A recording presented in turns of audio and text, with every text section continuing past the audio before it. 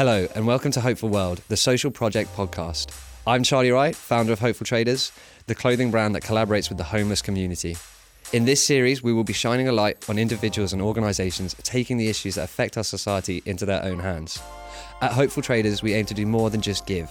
We want to build and connect communities where individuals are provided with opportunities to support themselves as well as the people around them.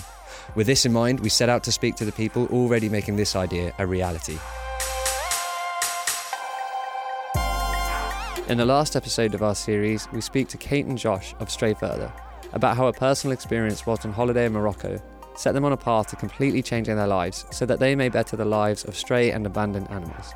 As well as starting the clothing brand to raise money for animal refuges, these guys have decided to take a hands-on approach to dealing with the treatment of animals. I am Josh and I'm one of the founders of Stray Further. I'm Kate and I am the other founder of Stray Further. So what we're trying to do out in Morocco currently is work alongside animal welfare charities, and not necessarily just charities but sanctuaries, refuges, and generally try to develop them, do what needs to be doing from a physical side, a social side, and at the same time do something creative. So what we're doing is making t-shirts, clothing, artworks to sell them and to raise money for these charities. So probably about 8 months ago, we went on holiday to Morocco and ended up finding a stray puppy that was really sick. And she was about 2 months old and covered in hundreds of ticks and had mange and was really pretty ill. And so we had this crazy 24 hours the day before we were supposed to get a flight home, trying to find her a vet and trying to find her somewhere to live. And a lot of the refuges out there are really full because there's a huge stray dog population or stray animal population.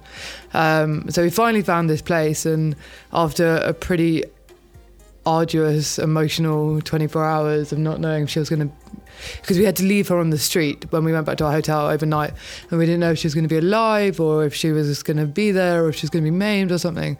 So then we found her and we went to this sanctuary, but had this ridiculous journey where all these twists of fate happened, and we managed to just get the car stuck in the sand dune and we almost ran out of petrol, and it was ridiculous. So anyway, we finally found this place and they showed us around, and then they just kind of went out of the blue, we're looking for some people to come and manage here.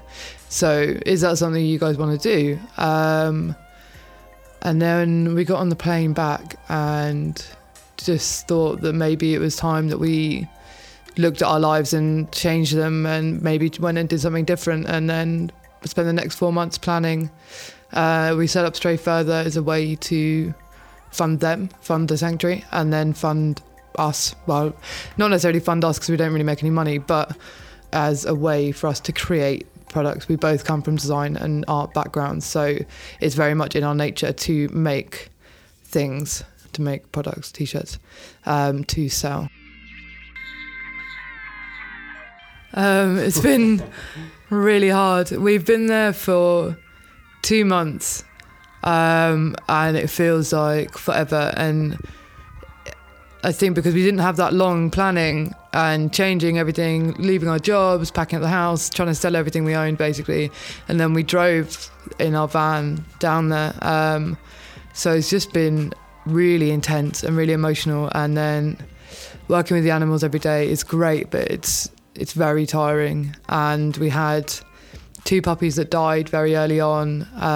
They were tiny and a couple of days old. And so it's just been really up and down and pretty tiring, really. But great. Like amazing, but really quite a shock. And also, dealing with a completely different culture that's so removed. Morocco is very, so relatively European, but it is also Africa. And I think adjusting to different lifestyle there, I think especially I've struggled as a woman there because of the attitude and the sort of macho culture that there is. I found it hard at sometimes, but we're getting there, adjusting. The way we've tried to understand it is to break down short-term, medium-term, long-term challenges. So the longer-term challenges would be to try and change those attitudes towards animals. That means going into schools, working with communities from an educational point of view. But also, maybe more medium-term is creating solutions for people with working animals, helping them. We've spoken with other refugees about designing our way around some of these problems with working donkeys and the attitude of, how do I say this? We've discovered that seasonality comes into play. So, and I'm talking specifically with donkeys here because this is a whole nother area that we've discovered as a problem.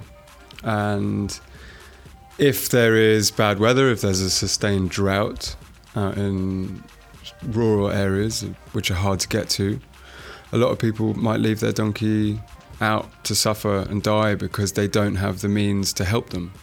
So can we medium term figure out solutions, create infrastructures even to help these animals?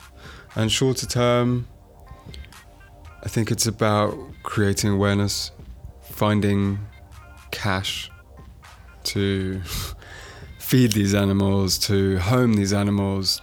Yeah, I mean, that's pretty much it. It's quite simple short term. So those are the challenges that we're facing on a bigger scale, day to day. You know, it's crazy. Then also, aside from just the donkeys, there's the general attitude to stray dogs. I think it's just, very ingrained because they're seen as like a danger or a pest because rabies is very prevalent. So basically any stray wild dog is seen as a potential threat. So if they come too close, people will pick up a stone and throw it at them and things like that. So it's trying to, one, address the rabies issue, which is huge, two, control the stray population by sterilisation to kind of maintain a healthy population rather than this sort of exponential rise. And then vaccinate as well. But then education comes into play of, you may not necessarily want to touch them and that's fine, but don't throw stones at them, don't, do it for fun and try to hurt them. Because I think, little kids don't necessarily understand the impact that they're having when they throw stones at animals or whatever. And then it in turn makes the dogs aggressive because they're scared, and then it's kind of just this perpetual cycle of fear and aggression. So that is a big challenge for us to work around. I suppose personally, we've always had animals and we've always had an interest in animals. It's not we haven't professionally worked with animals. I've worked previously in the charity sector and things like that, so that side of it I know. But no, I think this opportunity just kind of presented ourselves and we thought, why not? This is something that we can do. Especially with design backgrounds, we're working quite a lot on the sort of public-facing aspect of it in terms of social media and the website and trying to fundraise and things like that. So that comes quite naturally to us, and I think that's part of our previous jobs as well. But in terms of working with animals, no. So that is also a new challenge for us. Yeah. At the moment, we're trying to make a product that is attractive and cool and fun that people will genuinely want to buy, aside from the fact that it's for a charitable cause. I mean, if you design like a cool t-shirt, right, and people want to buy it, people want to wear it, we want other people to ask what that is, what that's about. We don't necessarily have to push the message on the forefront. That can come afterwards. But I think that through our social media, so on our website and through the Instagram and through the stories and things like that, there's a definite narrative, and also each one does kind of, explain what we're doing and explain about the animals and the story. So it's an education for the other people, for the audience, through our pictures and through our writings and things like that. So, there's kind of twofold. There's people that, may want to buy the t-shirt and then also follow us on Instagram and kind of see that our journey. And then I suppose there's the other aspect where there's audience who just want to buy a t-shirt, and then maybe that's a part of it for them, but maybe it's not. So I suppose it's just about continually engaging with people about what we're doing, so that then they go, oh, okay, now I understand that maybe in, you know, Morocco or Mauritania or wherever, there is this problem with working animals, which I didn't realise before, and there is this problem with stray dogs, and there is this. And then maybe they'll, you know, hopefully they would support not necessarily us, but, you know, other charities that are working in this area. It's also just an opportunity for people buying this stuff to feel that they're doing something good. We've chosen, you know, we're not an Oxfam or anything like that. We don't want to. Our methodology is not to push like a story that might make you feel guilty, it might make you want to donate money, but rather involve positivity and humour and story that people can relate to. I think soon we will move on and work on more sort of larger kind of fundraising for the things like the Donkey Project, to try and create, to fundraise for surgeries and vets and things that can help the people in rural areas for free, so that they can make the lives of their working animals better, and in turn it helps them. So it's more of a community aspect, I think, than really just focusing on the thing. We also want to set up a sterilisation programme with the stray cats and dogs, because I think it's really important to do that, otherwise it just...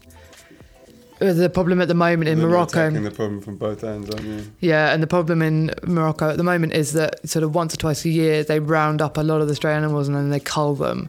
And, you know, a lot of the stray animals there are pretty healthy. They're looked after by the communities generally. Like, there's lots of restaurants that will feed them leftovers and things like that, and they don't need to be killed, but they just need to be controlled so it doesn't become a problem where one area is overrun with something. We've already seen an effect with the sanctuary that we're working at currently, Floss, where on a very short term we've seen the members of staff, because it's connected to a hotel, we've seen changes in their behaviour, the way they're treating the animal. They see that, you know, they're not necessarily a pest or a nuisance, but I think it's just them watching us and getting them involved in helping these animals has already started to change these behaviours. So there's the Floss website, which is flossanimals.com. There's our website, straightfurther.rocks. On our website there is our shop, which you can buy everything through. Also, there is a section for our partner charity, which is Floss at the moment, so you can read more about them as well. I think really Instagram is one of the best ways to keep really, really up to date. We post almost every day. And,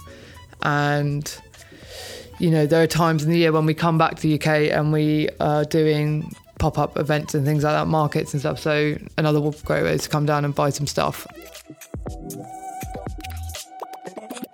Thank you so much to Kate and Josh for coming and speaking to us. Go and check out their stuff at straightfurther.rocks. They've got a really great range of products in there. I personally went on and bought myself a beachy tee. I'm a big fan of it. Definitely keep up with these guys on Instagram. They take lots of really amazing pictures of the places they're working with, the people they're working with, and of course, the animals they're working with. Their Instagram handle is @stray__further.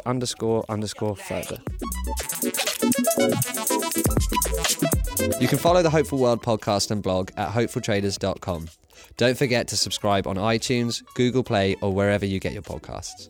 If you like the show, please give us a review. It really helps us get the word out. You can follow us on Facebook, Instagram, and Twitter at Hopeful Traders. We also have an email newsletter, which is a great way to hear about interesting stuff going on in the Hopeful Traders world. Don't worry, it's not just buy our stuff emails. Subscribe at hopefultraders.com and get 10% off any of your first purchases. You know, just in case you do want to buy our stuff. Hopeful World is produced by Lower Street.